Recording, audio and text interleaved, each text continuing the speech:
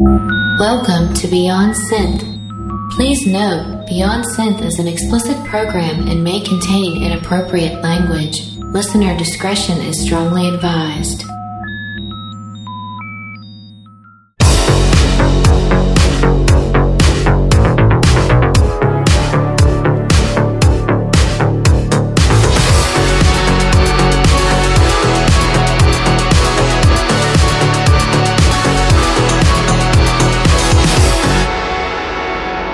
Hey there, welcome to the show. My name is Andy Last. This is Beyond Synth episode 99. Think about that for a second. 99 episodes. That means next time is episode 100. And if you're wondering if I got something special planned, I don't. I think some people thought I was going to do like a multiple guest episode, we'll have a little celebration, but I don't think I have time to throw that together. But I think you guys will be happy with what we do on the 100th. Maybe I finally have a conversation with somebody who people have wanted to hear on the show for a while. But of course, that could be several different people, so even that could probably be disappointing to somebody, because everyone is always disappointed all the time, and those people need to shut up and just accept that this is not the way to start a show. This is... If you're always wondering why, like halfway through all my sentences I just start giggling, it's because I don't write anything down. So I get on the microphone and I go, oh, I'll be fine, I can make up stuff. And then the second I get on the mic, I always realize that I can't make up stuff. For some reason, it's a lesson I still haven't learned yet. And who knows though, maybe, once we hit episode 100 with Beyond Synth, we enter into a whole new era of Beyond Synth, one where I'm completely confident, where the show starts and instead of goofing around and not understanding anything, I have this regimented plan. It'll be a completely different show. No more self-deprecating humor, no more, fumbling with my words and giggling. It'll just be like, hey there, welcome to the show. This is Beyond Synth. You know what it is, and you fucking love it, you dumb fuck. That'll be the way the show is going to be from episode 101 and on. Let's listen to some music. We'll get to some business. Today is part 2 of my conversation with Perturbator. Seems people enjoyed the first one. It's always nice to hear from Perturbator, because it was a long time since I had talked to him. But of course, today it is not a long time because I talked to him last week. Let's listen to a track. This is my old buddy Droid Bishop. He just came out with a new little EP. It's called End of Aquarius. This is a cool song. This is Dead Before Dawn.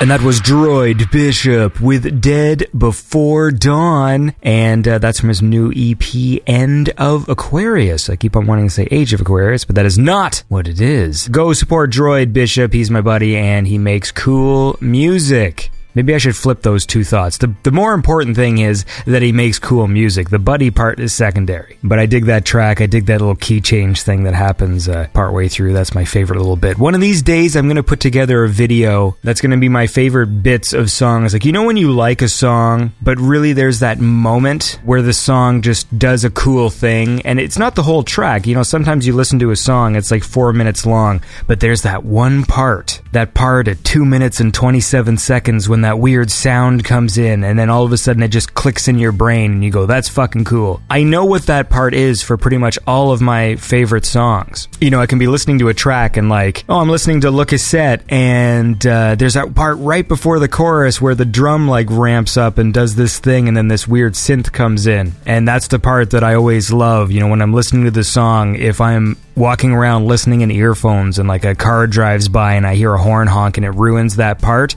I will rewind the song so I can hear that bit again. The point is, we all love the music.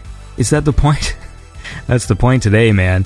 So this is cool, episode 99. I'm still trying to wrap my head around the fact that I've made 99 things. I mean, if I think back to my life, I don't even recall making 99 sandwiches, and I'm 35 years old. I mean, I've certainly made 99 sandwiches, but I've not seen them all stacked up in a row, right? Like, I can look at the Beyond Synth playlist and actually see, oh, there's episode 1. I mean, I can look at it right now and go, look at that, episode 1 with Ogre, and then Hoo-Ha, and Protector 101, and Vincenzo Salvia, and Highway Superstar, and Sunglasses Kid, and the list goes on and on. Grooveworthy, does he even still make music? That's the cool thing about this show, is it's been going on for, you know, a few years now, that there's lots of people who I've interviewed who aren't even bands anymore. So it's now this thing that just sort of floats there in time. You know, you can go back and say, oh, you know, Blushes, like, is Blushes, I don't even think they're a band anymore. I think they split up. But you can go back and listen to episode 34,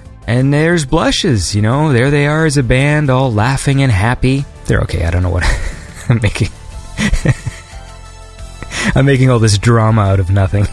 You know, gotta do what you gotta do. Let's listen to some more music. Okay, so we're gonna listen to a track. I know we listened to Wojciech last week, but we're gonna listen to him again this week because I have to issue a fucking correction, which pisses me off that I have to do this. I don't like to be one of those people who pronounces people's names wrong, alright? It's like a point of pride. You know when you listen to other people and they say people's names and they do it wrong and it hits your ear the wrong way and it's annoying? I don't want to be one of those people. So Wojciech, okay, he's Polish and he has a crazy Polish name, right? And, you know, when he first sent me music, I'm like, okay, this is cool. I want to play it on the show. How do you say your name? Because the last part of his name is nuts. It's Golczewski. So to the English eye, it looks like Golczewski or whatever. And he sent me this robot, like a link, a web link to a Polish pronunciation thing. And he said, just put my name into there. So I put it into there, and the robot lady said Wojciech Goldowski, like that. She said Goldowski, like with a D. I listened to that thing so many fucking times going, a D sound, really? I mean, it's like CZE. Like, why is that D? But I don't know anything about Poland, so maybe that's the way their letters sound. Like, when those three letters are together, it's a D sound, all right? It seemed weird to me, but the robot lady said over and over again, Goldowski, like that. So I've been calling him Wojciech Goldowski, like that. I don't know why I'm saying it different now than my impression of the robot lady, but I've been saying with a D. And then some other Polish guy makes fun of me on the SoundCloud page, going like, oh, I like when English people try to pronounce Polish names. And I'm like, I thought I was doing it right. The robot lady said Goldowski. I know now it's making my case really bad when every time I say what the robot lady said, I'm kind of pronouncing it differently. But the main thing was the D sound. So then I go to Wojciech and I'm like, have I been saying your name wrong? And he's like, yeah. I'm like, well, fucking why didn't anyone tell me? So now I end up I've played his tracks on the show like 3 times now, and I've said his name wrong every time. So I'm issuing a correction. It is Golczewski. like ch. It's a ch, a ch sound. So it's Wojciech Golczewski. Like that, alright? So there is my official apology, you sons of bitches. Of course, Wojciech is so used to this that he says, when people hear my name, it just sounds like gibberish anyways. And I'm like, but the point is that I want to say it correctly. So, let's listen to some music. This is Wojciech Golczewski with Childhood Dream.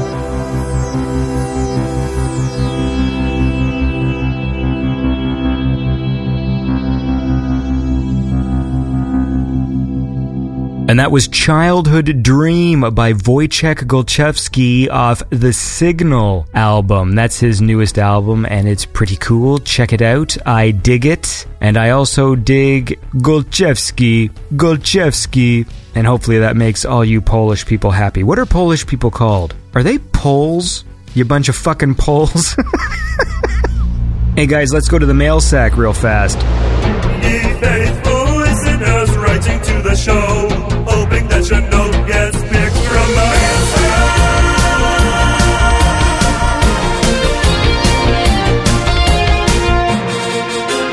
All right, this was a mail sack from Nathan Winter, and he writes, "Hey Andy, I just rewatched The Running Man on Hulu last night, and I was wondering what you thought of this film. I don't think you've ever mentioned it, and would you like to see a remake of this one? I think it has a lot of potential, but it would likely go the way of other 80s movie remakes like RoboCop and Total Recall. Visually stunning, yet forgettable." So, I think The Running Man is fine. My favorite part of The Running Man is the song. You know, the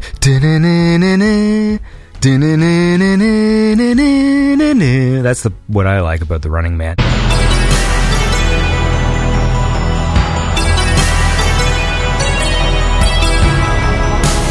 Running Man is one of those movies, I know everyone gets all pissed off every time they remake, 80s films. And yes, they've all been mostly just mediocre. I mean, I've gone on this rant before about remakes. A lot of them haven't been terrible, they've just been unremarkable. So like when I watch the RoboCop remake or Total Recall, it's not like I'm watching going like, oh, this film's fucking awful. It's just there. It's just not special. It doesn't have the unique quality that the original has. In the case of Running Man, I will say I would not be offended if they remade this film. I would say it is, in my personal opinion, like a middle Arnold film. You've got the great Arnold movies, you've got Predator, you've got Terminator 1 and 2, Total Recall, Conan, Arnold's been in a lot of really awesome movies. And then you've got those kind of middle movies that are like, they're not bad, they've got some good parts, but I don't consider Running Man a classic Arnold film. I consider it like one of the good ones, but it's also got a lot of stuff in there that's stupid, and the girl in it is terrible. She delivers one of the worst one-liner, punchline things I've ever heard in a film, and if I can grab it off YouTube, I will. But the character of Amber, she's the one who kills Dynamo at the end, spoiler. Why aren't you laughing? Because there's nothing funny about a dickless moron with a battery up his ass. And it's fucking terrible. Like, Arnold, for all his acting faults, he delivers a punchline like nobody's business, and it's awesome. And he's got an amazing punchline in that film where he threatens the main villain guy. That might be my favorite part of the whole movie, is his delivery of that line. It's so awesome. You cold-blooded bastard. I'll tell you what I think of it. I live to see you eat that contract. But I hope you leave enough room for my fist, because I'm going to ram it into your stomach and break your goddamn spine! Ah! But ultimately, if they remade Running Man, I wouldn't be upset. I know there'd be people on there, in the synth scene and in the retro scene where they'd be like, oh, I can't believe they're remaking The Running Man. But, like, honestly, it's a concept that almost seems, pretty valid this day and age. I mean, I almost feel like we're gonna get The Running Man at some point anyways. Not that that's a good thing. So I could totally see them running with that idea. That being said, it's not an idea I don't think that's not been done anywhere else. Like, just the idea of, like, people being thrown into a game where they have to compete to survive. I mean, I feel like a lot of movies have done that idea. Maybe not the whole game show, like the cheesy game show aspect of it, but what was happening? Oh yeah, I was answering a question. Yeah, so to answer the question, I would, I'd be fine with a Running Man remake. Who cares?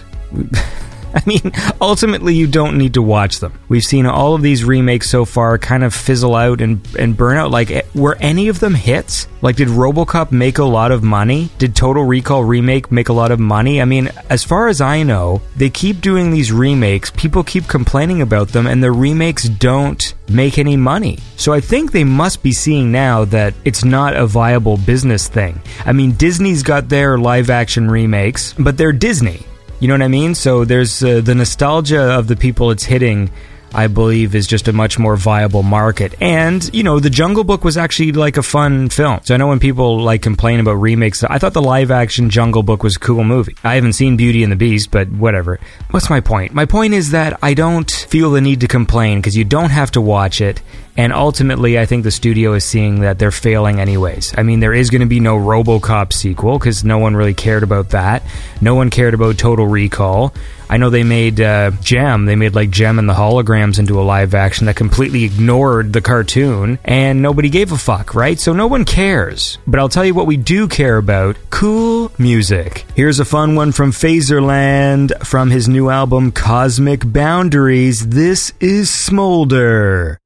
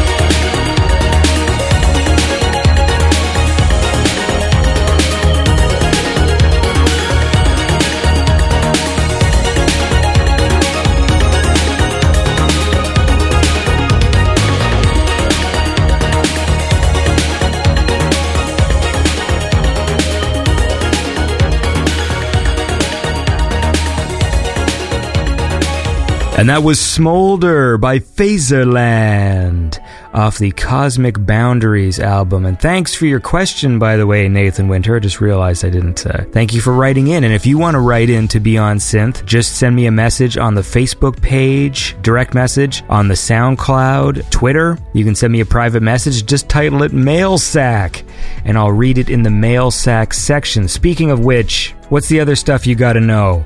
Don't forget to follow Andy Last on Twitter. I am at Andy Last. That's the official Twitter account for the Beyond Synth. You can follow facebook.com/beyond.synth.podcast. That's the Facebook page. Check out soundcloud.com/beyond-synth. That's where all the Beyond Synth episodes get posted. So chances are, if you're listening to this show, you are probably listening to the SoundCloud feed. And when you're on SoundCloud, please like and comment and stuff like that. It's cool to see the community active. All the jingles on Beyond Synth are done by Hoo Ha, and the theme song is by Ogre. I like to just remind everybody of that, just in case they are confused or don't know. And of course, every Thursday at 8 p.m. Eastern, Beyond Synth plays on Power85.com. Power85 is sort of 24-hour-a-day synthwave station. And you can actually listen to Beyond Synth early, because I post the episodes on Monday, but on Thursdays is when the episodes air, and there's a chat going on in Mixlr. I understand I just keep throwing different websites at you. If you go to Power85.com, it's technically being hosted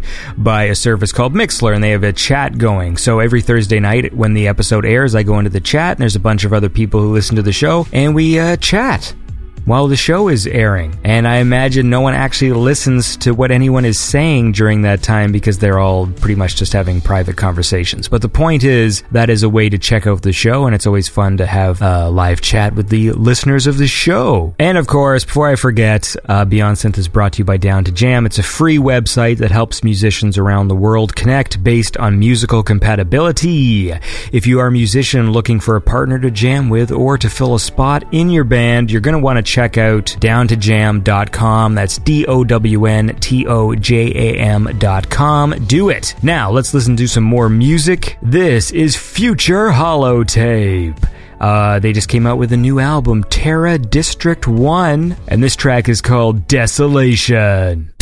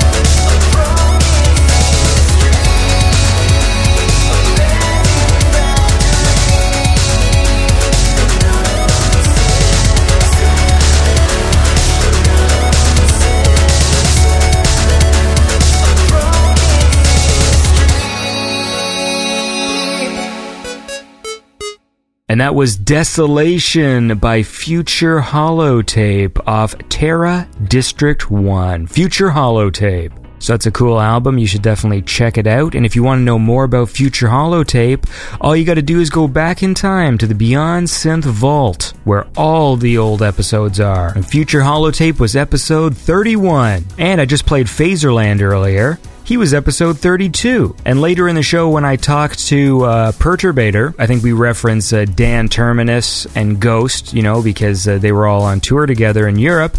And Dan Terminus was episode 33. And Dan Terminus and Ghost was episode 62. So, see, there's a whole history here, right? A lot of the cool synthwave acts have been on the show. And if you dig their music, go back into the Beyond Synth archive, because chances are I've probably interviewed them. But in the meantime, let's go to the Patreon. Now you better listen up, 'cause I'ma tell you what to do. That's good to show up on Patreon, that's for real. Subscribing, you belong up in the higher echelon. Now let's see who gave money on Patreon.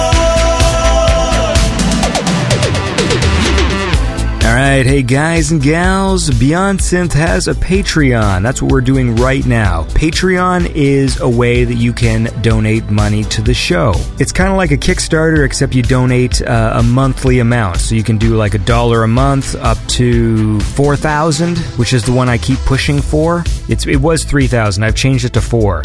So I'm pushing for the person who wants to donate $4,000 a month. Please do. It would mean a lot to me. But anyway, these are the lovely people who donate to the Patreon and make Beyond Synth possible. There's Bending Unit 22, Ravonia, Brendan Kellum, Power 85, Lunar Baboon, Knox Bellow, Terrence Thompson, Nathan Winter. Hey, he wrote a question in today. How about that? Russ Nyes, Data Suck, Seach, The Fear Merchant, Kanaz, Argen 1981, Russell Hugo, Kyle, Junk Mail Jeff, Python Blue, Eric Valerio, Airman, Adrian King, Replicant 81, Katner, Max Hutchings, Zycorax, I90RR, Mitch Wiseman, Jeff Block, Tomasz Bubinicek, Common Synths, Chris Schmokel, and these are my lovely $5 Pattersons. There's X-Riz Music, Saloya, Kai, Ethan Hennings,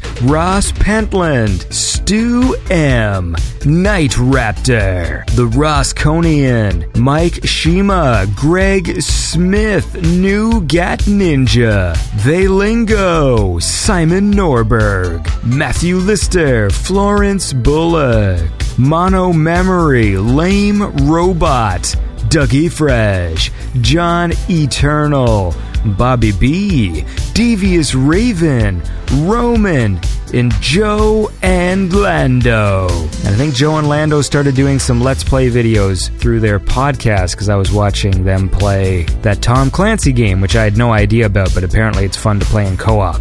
And of course, there's a new member to the Donation of the Beast. That's right, I've got 3 people now donating $6.66. The Donation of the Beast! Satan! There is Hellroy, Lucas Ceballos, and Blake Peterson, all with the Donation of the Beast. And of course, my lovely $10 Pattersons. There's Jake Last, Trevor Resnick, Colin Bennett, Fraser Trousers, 1984. It's Fraser Davidson. He keeps changing it every week and it catches me off guard. Victor Garza, Ezra Van Dam, Winfield, Will Lowe, Nathaniel Rivera, Poly Digital, and Jacob Wick. And we have a very special King of the Pattersons this week with a fantastic $25 donation. There is Chris Dance. Chris Dance, you're a cool fucking guy. Maybe the coolest. A lot cooler than these assholes, let me tell you, because that's pretty sweet. Of course, people who donate $25 a month get to sponsor an episode of the show. And I should have probably asked if you wanted to do that. But, you'll still be part of the Patreon for the month. So maybe we'll do that next week or something. Who knows? The point is, I'm very disorganized when I do this whole thing. But, it's all good. It's all good. So thank you very much, Chris Dance, for being a super cool guy, and thank everybody else who donated to the Beyond Synth Patreon. It's pretty fucking cool that you do. We reached our goal, so we're, moving ahead on some video stuff, and it's going to be pretty neat or terrible. Let's listen to another track, and then we will talk to Perturbator Part 2. This is Makeup and Vanity Set with the track March.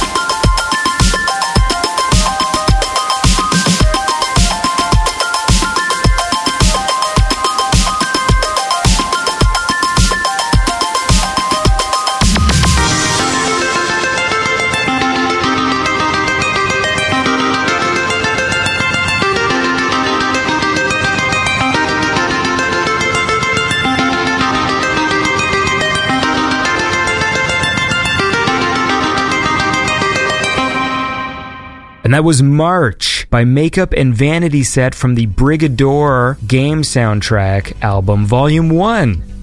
Brigador. And that's a cool track. And if you dig Makeup and Vanity Set, he was also on the show. That was episode 68 and 69. We did a two-parter because he was a really interesting guy to talk to. So listen, that's pretty much all I got to do today, business-wise. So let's now go to my conversation with Perturbator.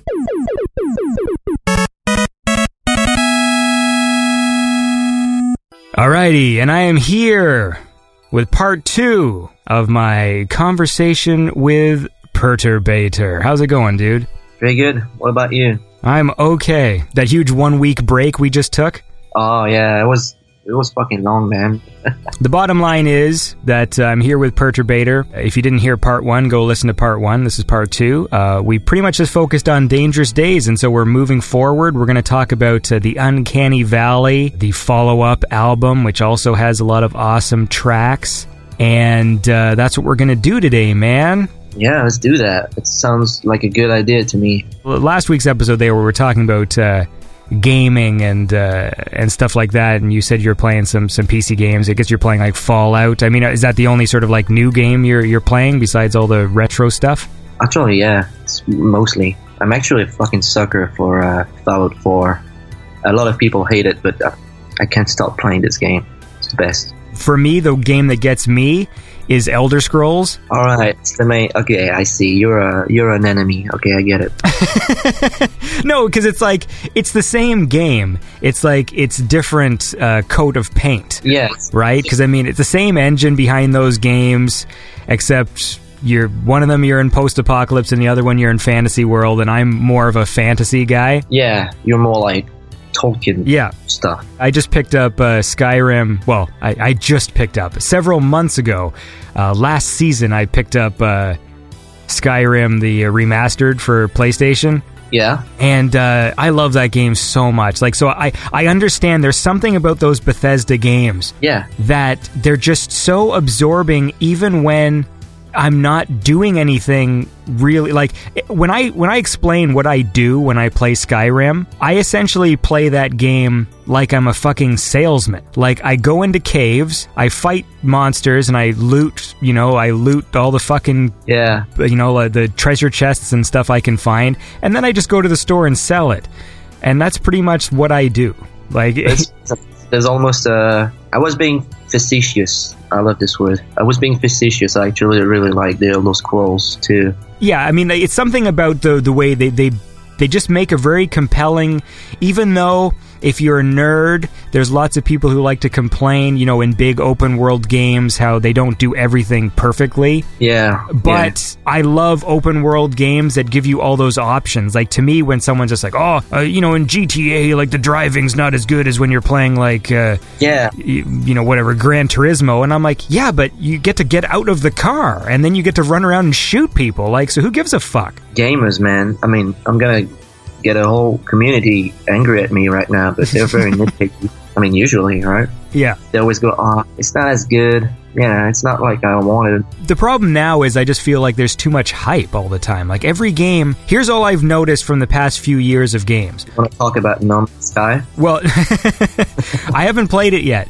but the thing is, like, every big game gets delayed, so that's a thing that's just sort of standard now. Every time I see an announcement for any game, like at E3, I'm just like, coming 2017. All I think is, nope. No, it isn't. It's coming in 2018. Like, why even bother saying it's coming out in 2017? It won't be. And then everyone, like, builds stuff up so huge. I mean, you just brought up No Man's Sky, which I'm still going to play at some point just because I'm curious to try it out. Yeah. But even before it came out, I would watch the videos and I'd go, okay, this game looks interesting, but I don't understand what the game is. Like, I couldn't figure out what the game was. Yeah. And everyone was building it up like it was going to be like the fucking second coming of Christ. And I was watching it going like, well, first of all, it's a team of like 7 people? Like, it's not a huge AAA fucking studio. So I don't know what people were expecting, but it was really bizarre, like the fallout of that game. Yeah, there's a lot of stories about it, but apparently people got lied to by the studio, which is actually true. I did my little investigation on Perturbator investigates. Yeah, but it's interesting for me. I'm really interested in the state of the video game industry. There's a lot of shit that grinds my gears. Nowadays games, it's all about fucking random rewards, fucking box and microtransactions and shit like that. Mm-hmm. That fucks me up. I hate that shit. It's like, if I want to go to Las Vegas and bet some money on some shit, I'll go to Las Vegas. I'm not gonna fucking play whatever, Counter-Strike or something. Yeah, no, I know what you mean. To me, it makes me sometimes, if I don't particularly feel too strongly about a game. Like, there's only a few franchises where I just have to buy them when they're new. Yeah. And there's only a few. It's like literally Elder Scrolls I'll buy when they're new, even though I know that every Bethesda game, when it launches with a ton of fucking bugs that usually like break your quests and all that stuff. Yeah. But I love those games so much, I still have to buy them like when they first come out. Grand Theft Auto, I will always buy day one. Those games are just so fucking good. Mortal Kombat, only because I just have this thing with that franchise, even though they're ridiculous games. For some reason, I still pick them up. I fucking suck at Mortal Kombat. I bought it. We had a PlayStation 4 in the van. In the van at one point, and I bought like Mortal Kombat. I was the worst at it. I was getting my ass beaten up by just random people who pressed like random buttons. I was mad at it. I've always loved Mortal Kombat, and so I thought that meant I liked fighting games. And it turns out I just liked Mortal Kombat. And I don't know what it was, like, because in the old games, right, you know, you'd always get those nerds yelling at me going like, Street Fighter's the better game. I'm like, it might be the better game, but I just like Mortal Kombat better. I just like the aesthetic of it and the magic and the robots and shit. It's just ridiculous. So that's the thing. So now when there's all these stupid like microtransactions and things, it makes me kind of hold off on buying some games because I just go, well, why buy it now when I know I can get the Game of the Year edition in 7 months? Yeah. That has all the DLC and stuff like that. And speaking of Mortal Kombat, they did something which made me laugh. It was so ridiculous. You know, when the game came out, Mortal Kombat X. Yeah. And then, of course, there was all these DLCs for additional characters. And then they came out with Mortal Kombat XL, which is the Game of the Year edition with all the DLC. And when they announced Mortal Kombat XL with all the DLC, they said, pre-order it now to get these additional costumes. And I was like, are you fucking kidding? Like, you're actually offering fucking time-exclusive DLC on the fucking thing that's supposed to be the ultimate edition of the game? Like, it fucking blew my mind. Yeah, it's fucking stupid, right? It's really fucking stupid. It is. But I'll tell you what's not stupid. The movies? No, the Uncanny Valley by Perturbator. Thank you. Yeah, you should, before going on to that, you should watch the Mortal Kombat movies. They're a gem. No, they are awesome. Oh, hey, dude, I own them both on Blu-ray, and we can talk about that later. Cool, but cool. we are gonna listen to a fucking track that is hard as fuck. This is Neo Tokyo by Perturbator.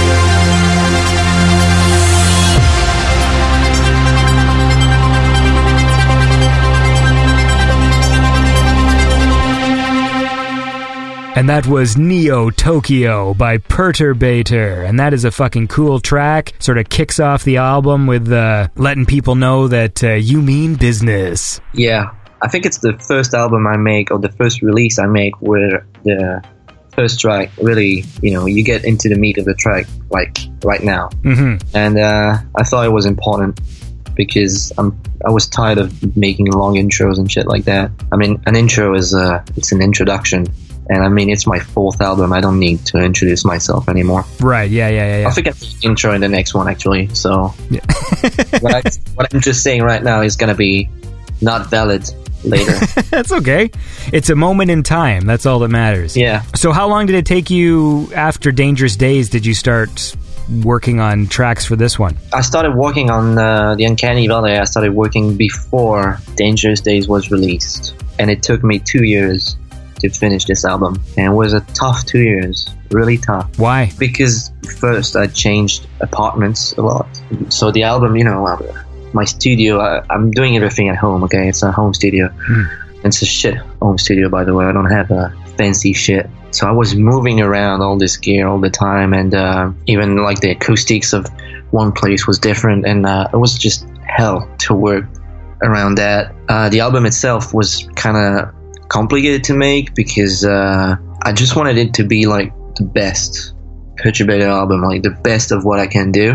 Mm-hmm. Nowadays, when I listen to it, I'm still quite proud of it, more than I am proud of Dangerous Days on my previous work. I'm very proud of Uncanny Valley, and I wanted to do I had very big aspirations for this one. Right. So yeah, it took longer to make, but in the end I think it was worth it. Talking about your home studio there, do you mix using headphones or fucking... I use a pair of shitty monitors that I found in a supermarket. They cost $20. It's not a joke. This is not a joke.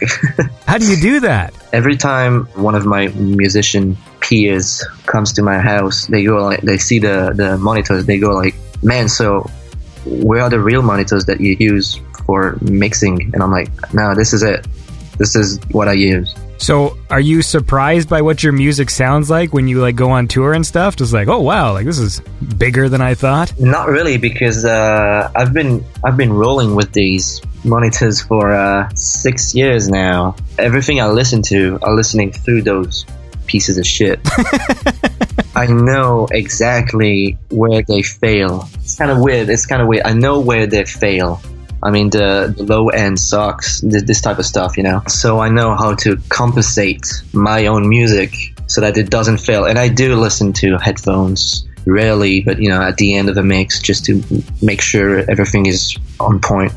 Speaking of people visiting your studio, I think Dan was telling me in one of his shows about how he told a nice story of staying at your apartment, and you had to give him the bed because he's so tall. Yeah, I gave him my bed and I slept on a fucking couch. That's true, yeah. Well, that was a nice thing to do. You're a nice guy. I'm nice. I'm very nice. Too nice sometimes. Next time Dan is here, I'll give him the couch. I'd say, fuck you, buddy. No, I won't. Actually, I enjoyed sleeping in my bed after Dan was there.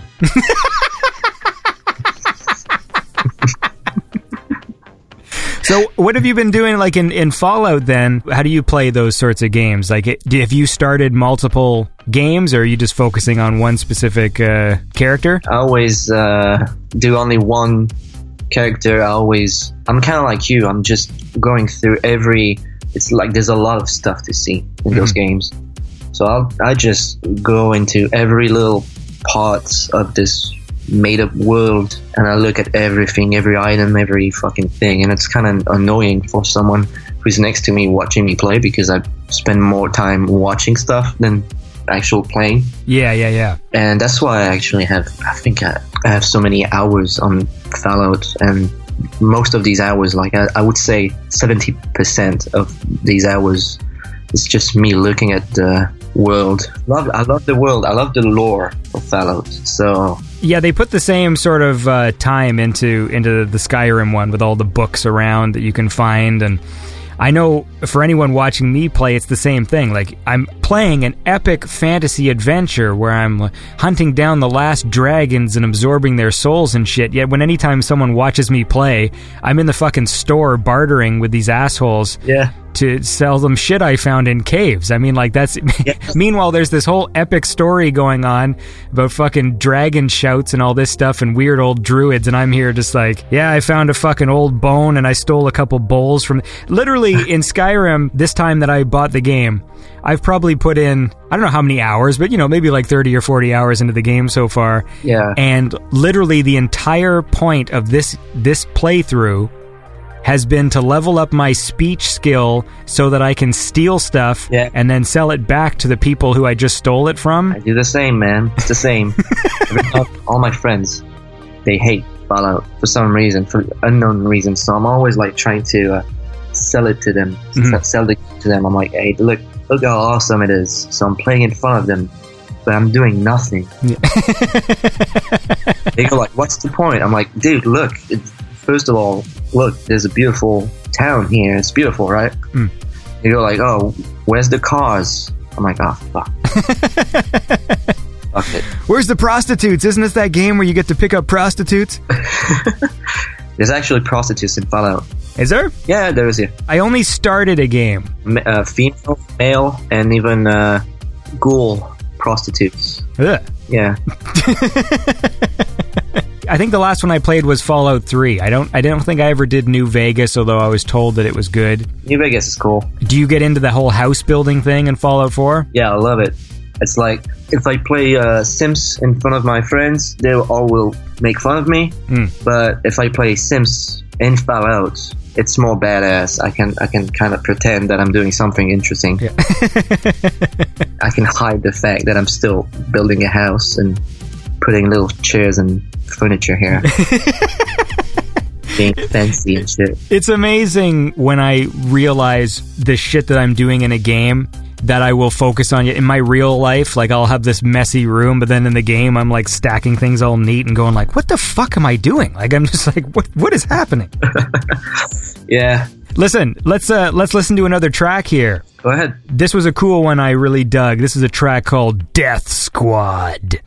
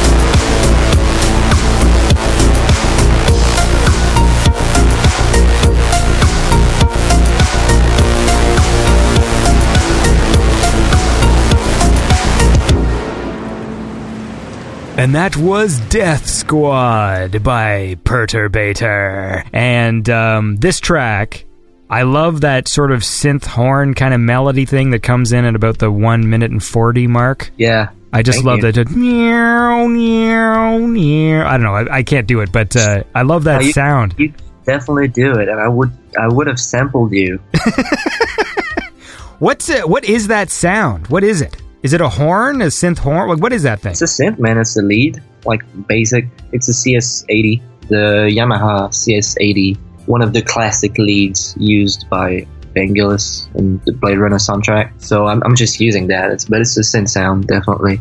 This whole track is more like industrial type sounds, more like hard electro. I think it's the most electronic sounding track in the album. Well, it's definitely a fucking cool song, man. Thanks.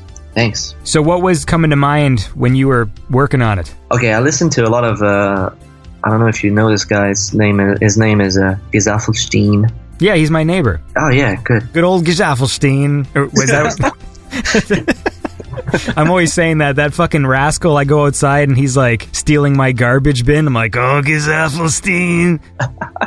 Anyway. He's a special lad. I don't know. I really like his tracks. Okay, it's a very good producer. I like the way he mixes everything. It's like very minimalistic, but it sounds fucking hard as fuck. And I wanted to do this type of thing with a track, like a very minimalistic track, simple, but the beat is key in this track. It's like, you know, in terms of visuals, I guess I wasn't thinking much about it on this track specifically. I just wanted, you know, it's like a Future Club number 2. It's like just something that you can put in a club. Right, yeah. A very dancey track, I guess. We didn't talk about this. I mean, we talked about a lot of the European tour stuff, but there was, I remember, like, I think you came to Montreal. Yeah. And that was the one with Miami Nights 1984, right? Like, was he there as well? I saw Michael from Miami Nights and Le Matos. By the way, do you know what it means, Le Matos? It's kind of like the stuff, but in Paris, it's the word used to, to describe drugs. Oh, okay. So it's like, hey, do you have Le Matos? Oh. It's like, oh yeah, I do. It's $10 for 1 gram. Yep. They're very cool. I loved hanging out with them. Michael, he's tall as fuck too, but he reminds me like of a big polar bear. Yeah. It's very charming. I love him. I love his jokes too. Yeah, no, on the Christmas show, he came on the Christmas show as well, the one that you were on, and he said some pretty ridiculous shit to do with that. Yeah. Oh, he's cool as fuck, man. I would definitely hang out with him without putting any sexual tension between him and I, but just two friends hanging out together, never crossing the line. Yeah, man. I saw some fun pictures because you guys went to that in Montreal. That's my favorite church, is the one that reminds me of Zelda. Oh, yeah. I call it the Zelda Church. I don't even know what the fuck it's actually called. My brother lives in Montreal, and so I would always be like, let's go to the Zelda Church. Yeah, we were just hanging out, and we saw like this church, and we were like, oh, let's do some fucking pictures in it. Let's try to look cult as fuck. Got the cult as fuck. We probably looked very stupid, because we were like literally doing an improvised photo shoot next to fucking crosses. People around the church was like giving us the look, you know. Yeah. What the fuck are you guys doing? We just squatted next to a fucking picture of Jesus Christ or something like that. In that particular show, then, were you guys weren't playing together, right? Like you were doing like separate nights of a thing? Yeah, he played one night and I played the next one. I played Danger, electronic artists from France. Again, a dude that hides behind a mask. Yeah, there's lots of those, man. Even, I think Carpenter Brute's doing a thing now, isn't he? Like wearing a veil or something? I think he just does it for the interviews. I actually don't see the point because, I mean, everyone can see his face during the live shows. Mm-hmm. But during the interviews, he puts a veil. There's this fucking hilarious video that I loved because Magic Sword, right? Like they've got the masks with the lights in them and stuff. Yeah. And there is an awesome video of Magic Sword doing an interview in front of like someone's, I don't know if they had like a show or they were just doing it in front of a crowd. Mm-hmm. And he's there in full fucking costume, like doing this interview with this person in front of like a room full of people. And it was amazing. Like when I saw that, I was just like, this is so fucking awesome. Like I love when people just go for it. Like there's just something awesome about it. They stay in character. Yeah, it's awesome. It's cool. I think I heard somewhere, like, I think it's Carpenter Brut who said it, but I think the whole point of having a mask and hiding your face is like, oh, we want to focus more on the music. Right. I mean, it's cool. I can respect that, and I understand. I just feel like, you know, showing your face doesn't cancel the fact that you're still making music mainly.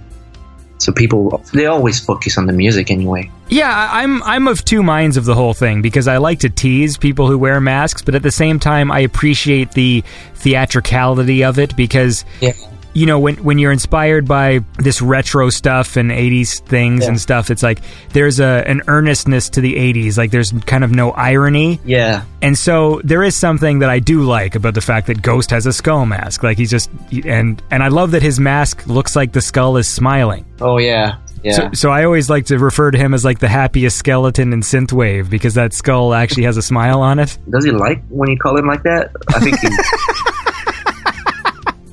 I know. I think I called him that on the show, like when I had him on, like the happiest skeleton in Synthwave. He probably kind of winced at that. Well, he's got a good sense of humor. No.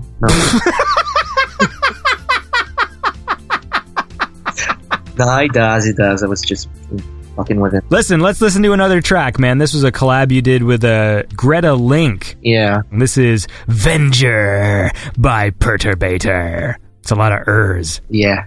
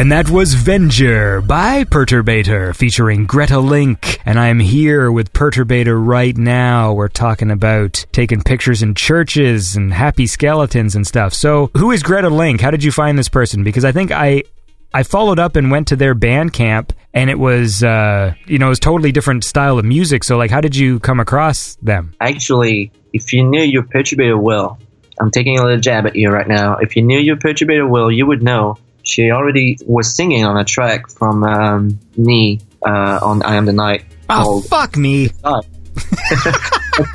It's okay, don't worry. We all make mistakes. You know. It's so weird for some reason when I was listening to this thing, because I've been so focused on these two, the new albums. When I saw the name Greta Link, I was like, there was something kind of familiar about it, but at the same time, I'm like, oh, this is new, because usually it's with, Golaversik or Dead Astronauts, and it seemed like new to me for some reason. I am not mad. Don't worry. This is important for my audience to know that I am fallible, because sometimes people, they ask me questions and stuff as if I'm some sort of like synthwave encyclopedia. Oh yeah, you have to show them that you're still human. And that's important, but it's, and so they'll say stuff like, oh, have you heard something that sounds like this? Or they'll ask me if I've heard certain artists, and sometimes I'm just like flat out like, no, I've never listened to them. They're like, what? I'm like, dude, there's fucking like thousands of hours of shit, and I've got to fucking make a show. Like, I can't listen to, I can't listen to everything. And plus, there's the stuff I like, and when I like something, of course, I'll just sit there and listen to that and not listen to any new music. So like when I'm sitting there, like when new Perturbator comes out, then I'm just sort of like, there might be other stuff, and people are submitting tracks for me to listen to, and I'm just like, I'm in Perturbator land for a little while. You call me when it's finished. It's a good land. So talk to me about this person, who is not a new collaboration, but apparently a very old one that I should have known. It's okay. Don't worry. I'm not mad. Okay. Don't worry. She's a really cool person that I actually know from a while. And she talked to me first, I think it was a while ago. 4 years ago, something like that. 5, maybe. Not sure.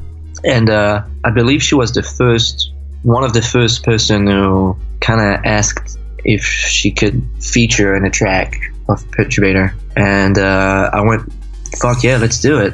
And it worked pretty well. I mean, this track from I Am Night that you didn't know, but it's okay, I'm not mad. It's okay. Is this going to be the theme for the rest of the show? Yeah, no, I'm not mad, don't worry. That's what I'm going to call this episode. It's going to be called, like, I Am Not Mad with Perturbator. Yeah, but the collaboration went very well, and the track itself became sort of like a little fan favorite from a specific niche of Perturbator listeners, I guess. Like, there's something different about the tempo in which she sings or something. My music terminology is terrible, but like the other tracks you do with, like with Dead Astronauts and Isabella and stuff, they have a certain style to them, like a dreamlike quality. Yeah, this one is one of the first vocal tracks I made where it's not actually slow. It's more like, there's a steady rhythm to it, and I wanted to bring it back into singing with me on the track because, first of all, I like her voice, and I think it would be a cool thing to have her again on an album. And I pitched her the track, and I told her, like, let's try something more pop-ish. This is definitely the most pop track on the album, and it was deliberate. I wanted to do like very classic structure, catchy hooks and shit like that. Mm-hmm. And I think her voice fits really well. It's one of my favorites from the album, actually. Well, it's a good song, man. I dig it. Thank you. I dig the very first collaboration you did with Greta Link called Venger from the album The Uncanny Valley. Yeah, I'm not mad. All right, no, you're a human, man. And it's good that you let your audience know that I'm a piece of shit. You fuck up, man. I saw a fun story there. I was just going through doing a little research about you using the power of Twitter to return some dude's wallet. Oh, yeah. Yeah, actually, yeah. And that was a fucking crazy story, man. I was in Iceland, and I took a cab, and one of my crew guys found a wallet complete with everything inside, like, driving license, credit cards, IDs, phone. There was everything in it. And we were on the cab to the way back home, so from Iceland to France. So, and I thought, like, fuck, we need to find this dude, because we're gonna get back to France and it's gonna be weird. So we tried everything. I tried a lot of shit. We tried turning on his phone, but it was not working because it has a password. We tried every password possible. We tried everything, man, to contact him. It wasn't 1, 2, 3, 4? I tried that. It wasn't that. I tried everything, man. I even tried his birth date. Oh, that's right, because you had his wallet. Amazing. I had everything about this guy. I had every information about this dude. Maybe he's listening to the show right now, because now he knows about Perturbator. Yeah. We tried everything. We didn't find him on Facebook. We didn't find him on Twitter. We didn't find him anywhere except this website called LinkedIn, I guess. Fucking LinkedIn. Jesus Christ. I still to this day don't quite understand what LinkedIn is. All I know is I get emails from them all the time telling me I should join it. Yeah, same here. Everybody tells me, like, oh, you should be on LinkedIn. The thing is, we saw this dude LinkedIn and we thought, oh, perfect, now I can send him an email, but his email address was not here. It was nothing. It's just like a fucking digital CV, basically. Right. Yeah. So I made a fake account called I Found Your Wallet. Yeah. I sent him a couple of friend requests. He didn't answer to me for a while and didn't give a shit, so I took it to Twitter and told, like, some of my listeners to add him and shit like that, because I wanted to give back his wallet. I felt like I was doing something good, man. I felt like a hero. Like a hero, like a cheap real life superhero. So it actually worked, right? It did work. He contacted me after like 3 weeks or something like that, and he said, "Oh my god, man, you found my wallet. Whatever. What the fuck, dude?" And he gave me an address I should send it to, and it's happy ending. Basically, he also proposed me as a reward. He wanted to buy me a bottle of wine. I think it's because I'm French. Just a stereotypical gift. Do you like wine? I love wine, man. See, we got to talk about this because I love it. I think I mentioned it briefly in the Christmas episode, but the last time I talked to you all these years ago, you didn't drink. No. And now I see pictures of you on the internet in front of a bar with a bunch of empty glasses and stuff. Actually, did I specifically said that I didn't drink? Because maybe I was lying a bit. I was always kind of drinking a bit, but touring made it worse.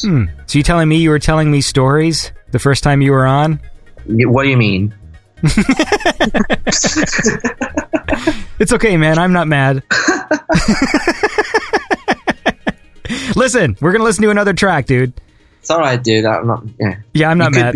We can both not be mad at each other. Well, I'm not mad at you.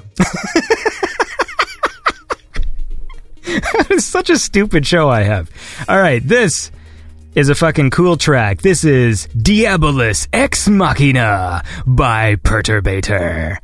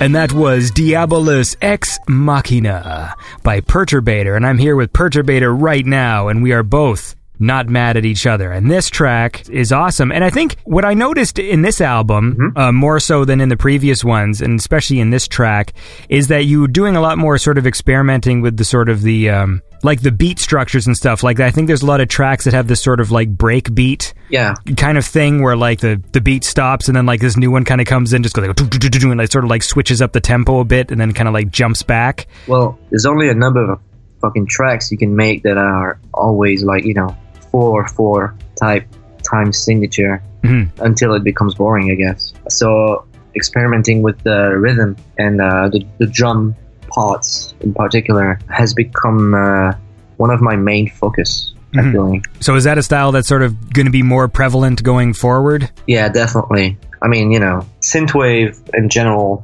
it bases a lot of its codes on, this very steady rhythm. And I think, if we want to kind of move forward and do some more interesting stuff, we have to experiment with more strange structures and stuff like that. Yeah, for sure, man. Well, this track is definitely really cool. Like what I said before about sort of listening to music and picturing, having images in my head. I know this particular track, what sprung out to me, and I don't know what you have in your head, but this was also one where I imagined robots, but this was like, this track is so perfect for like a villainous army of robots, but like the kind of robots that can like climb up walls and stuff. Because when I listen to this track, I picture sort of a Terminator type scenario with like dudes in like the Jeep where they got the big laser cannon guns, and then there's like so many robots swarming that they're like climbing up the walls and the ceilings and stuff. And that's very specific. You want me to give you a camera and you can But that's totally what I pictured. For some reason with this song, I'm just like, oh, this is totally a fucking one of those scenes that just seems hopeless because there's so much. Do you watch Game of Thrones? No, I don't. I'm actually the only guy in this world. Well, listen, I think everyone's gonna hate me now. Can you edit that out? I watch Games of Thrones. Okay, I love it. It's great. No, I mean, fantasy isn't everybody's cup of tea. I will personally say that I think Game of Thrones is amazing, but anyway, there's a particular sequence where there was like this army of skeletons that were like filling up this walkway, like these people were like escaping, and like the skeletons are like running up the ceilings and stuff, chasing after them. Yeah. So I just picture that sort of same kind of thing with robots. The kind of robots, where like they look like Terminators, but they can also like run like spiders with their arms. Like, anyway, that's... Man, you went full creative mode with that. It's very sweet. Well, it's a fucking cool song. Like that's what I pictured as. It's like, oh, this would be so awesome in that context. What I pictured when I made this music was more like me going to the supermarket and buy yogurt. What kind of yogurt do you like? Man, that's a tough one. These are the kind of questions that people want to know. Perturbator fans want to know what kind of yogurt he buys. Yeah, I like fruit. Like fruit-flavored yogurt. See, I have a problem, personally, with yogurt that has the fruit bits in it. Oh, no, I don't like those. Fuck that. Yeah, see, I like the ones, there's the yogurts that they just sort of flavor the yogurt with fruit, but there's no actual chunks of shit in there. It's just the fruit taste, but it's still creamy. It's still sweet in the mouth.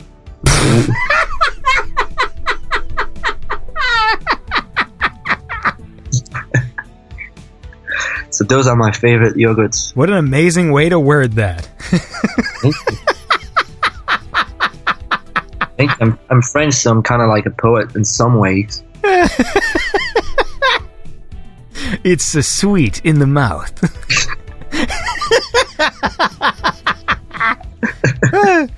Well, if I could high-five you, I would. Yeah, me too. Yeah, man, I've never been a fan of like plain gross yogurt or like the one with the fucking the fruits in the bottom, man. It's all wrong. I'm very particular when I eat food about texture. So I mean, the taste is important, but a lot of the foods I don't like have to do with just the texture of them. If they just feel weird. Yeah. So you wouldn't eat insects and shit like that. Yeah, just because of the texture. That's the only reason. Sorry for everyone eating while listening to that. They were all excited, too. The listeners were sitting there, they said, they're about to talk about yogurt, and then they got their food ready, and then... I think hitting play on this podcast, they thought we would talk about music.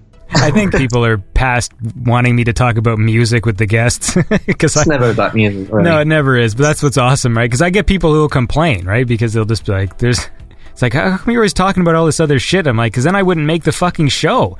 I need to have fun when I talk to people. Like, I got to sit here and like edit these episodes for like hours and It's hours. kind of boring to talk about music, right? For like an hour. The thing is, there's pretty much like the majority of the people who listen to the show are like, they want to make, electronic music too, a lot of them. Oh yeah, so they expect the people you invite to talk about, to deliver their production secrets and shit like that. Yes, and I never ask those questions because I always find it... I mean, at one point I made up a joke where I did I was trying to get a theme song written where I would just and now it's time for a boring question, and then I just do what DAW do you use?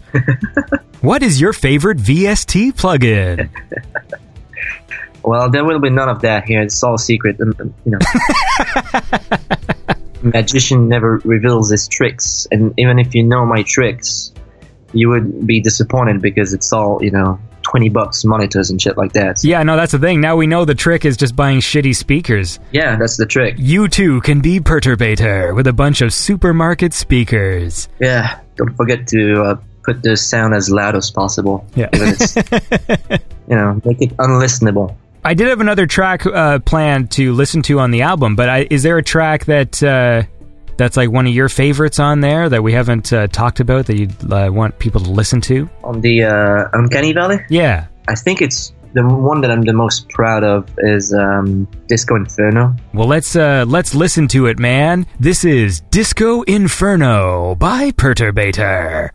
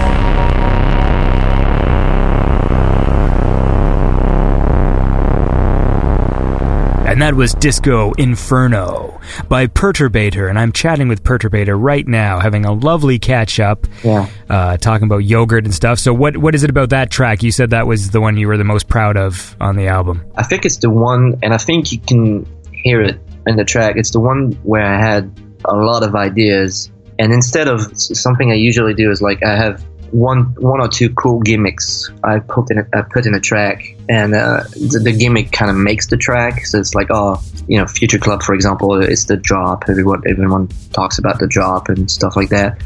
And Disco Inferno is really, it's all gimmicks. It's all little ideas that I had, and I didn't focus on any of them. I just put them all side to side. And this makes for a very morphing track. I don't know how to say it. It's like, the track is always changing.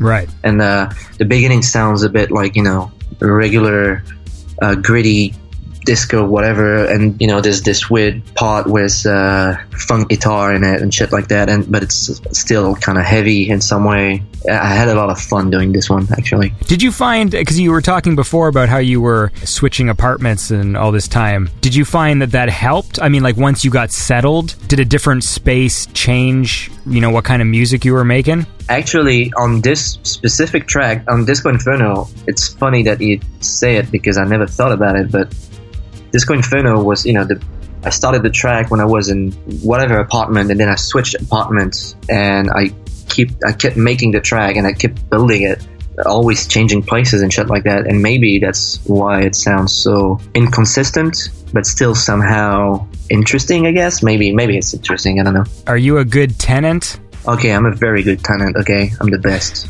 It's amazing to me, too. Like, when I talked before, was that last week's episode or whatever, when I was talking about taking a lot of shit? That's another thing that surprises me, because I'm a very good tenant, you know what I mean? Like, I'm always rent. Sometimes I'll pay rent months in advance, like, we'll get everything all ironed out and be good tenant. We don't complain even when shit's broken. That's just the kind of person I am. Like, in the first apartment I lived in Toronto, my ceiling in my apartment literally collapsed because it was leaking, and it like started to sink. Shit. And the landlord wouldn't fix it, and I didn't really like argue or fight. It was like my first place away from home, and then one day there's just this loud crash, and the ceiling just blew up, all this fucking drywall powder and fucking plaster everywhere.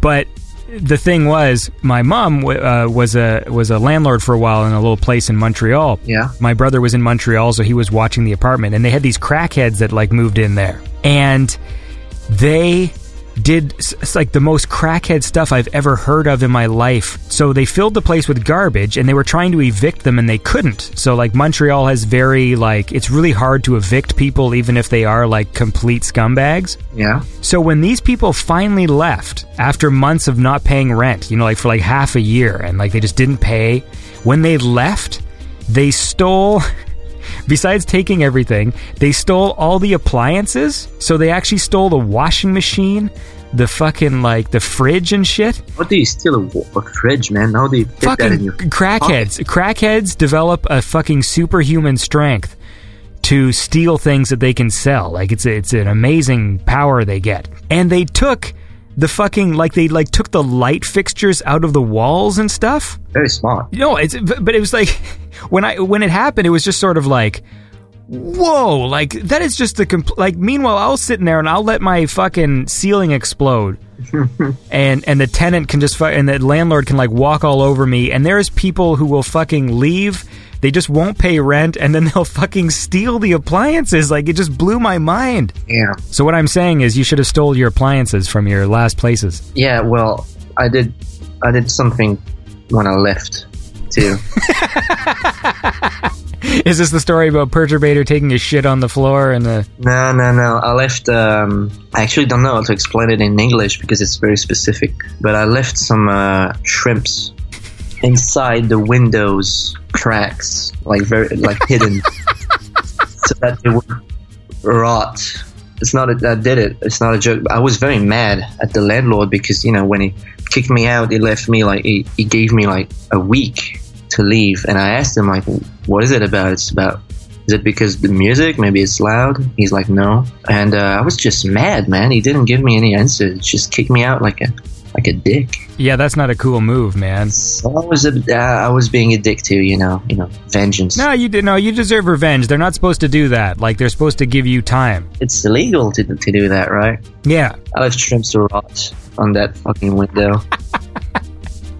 The revenge of Perturbator. It sucks. It's not a good revenge. I should have done better, but next time. Oh, that is fucking amazing, man. That's awesome. Yeah. Well, listen. We'll listen to one more track, and then maybe we can wrap this up. We've been talking for a really long time. Yeah, go ahead. And I imagine you got some fucking shit to do. So here is the titular track from the Uncanny Valley. This is The Uncanny Valley by Perturbator.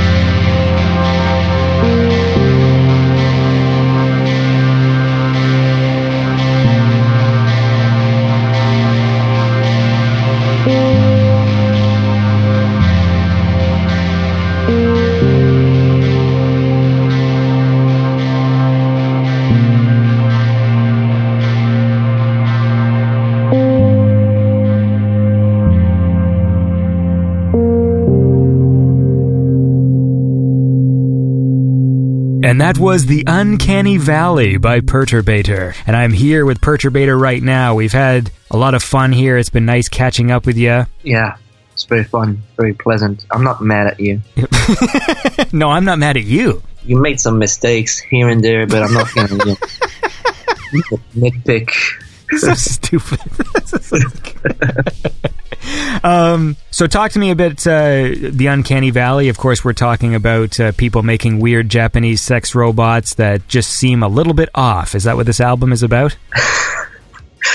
Actually, no, but it's a good theory. It's a good one. The album has a complete, very specific storyline, which I never revealed.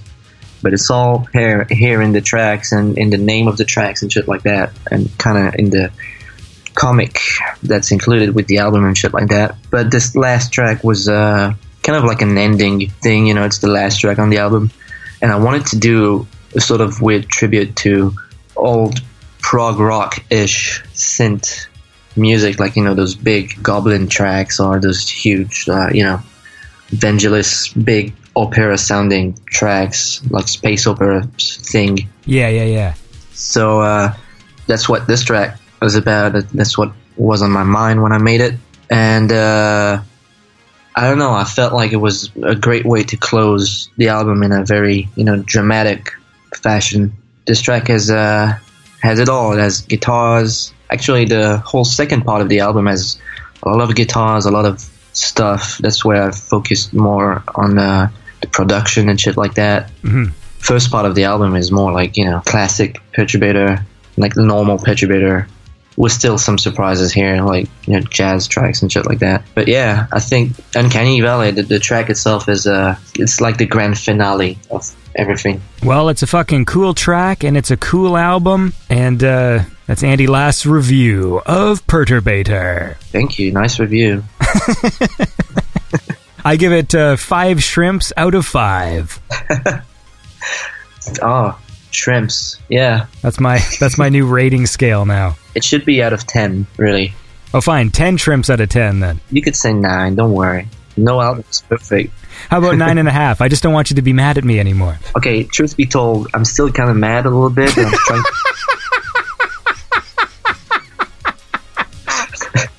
I'm trying to swallow it. I'm trying to, like, you know, take it on myself, okay? Yeah. Sorry. I'm not mad, really. I'm not really mad. Yeah. All right, man. Well, look, it was good catching up with you. Let's do this again in another 3 years. Let's do it. Let's do it in 3 years from now, when you'll be, like, full white hair. I think I will. I'll be in my prime. Like, I'll be, like, fucking, like, wearing tuxedos. Is that how you envision the look of Perturbator evolving? Yeah, tuxedos. Well, why not, man? Do it. Oh, no, actually not. Nah, fuck it. I'll still dress up like I'm a fucking skater from the 90s. Well, how about from the 90s? Well, you need maybe there's a way you can merge those things. Have a tuxedo, but then have like a backwards cap or something. Oh, like a tuxedo skater? Yeah, why not? I'll talk about it with Christian Dior and all the big famous, all my costume designers. Yeah. Do it, man. That'd be awesome. Yeah. I want to see some cool, moody pictures of Perturbator, like scowling at the camera, but in a fucking suit. Oh, I'll make it moody as fuck, man. Well, listen, dude, you have a lovely French evening. Thank you. Have a lovely American. Ooh, I'm not mad. I fucked up, did I? I'm not mad, man, I swear. I think it's a great way to end the show with fucking up. All right, dude. Well, you have a lovely day, and we'll talk to you soon, man. And keep making awesome music because I like it a lot. Talk to you soon, man. And thank you. It was a pleasure. I'm getting less and less mad.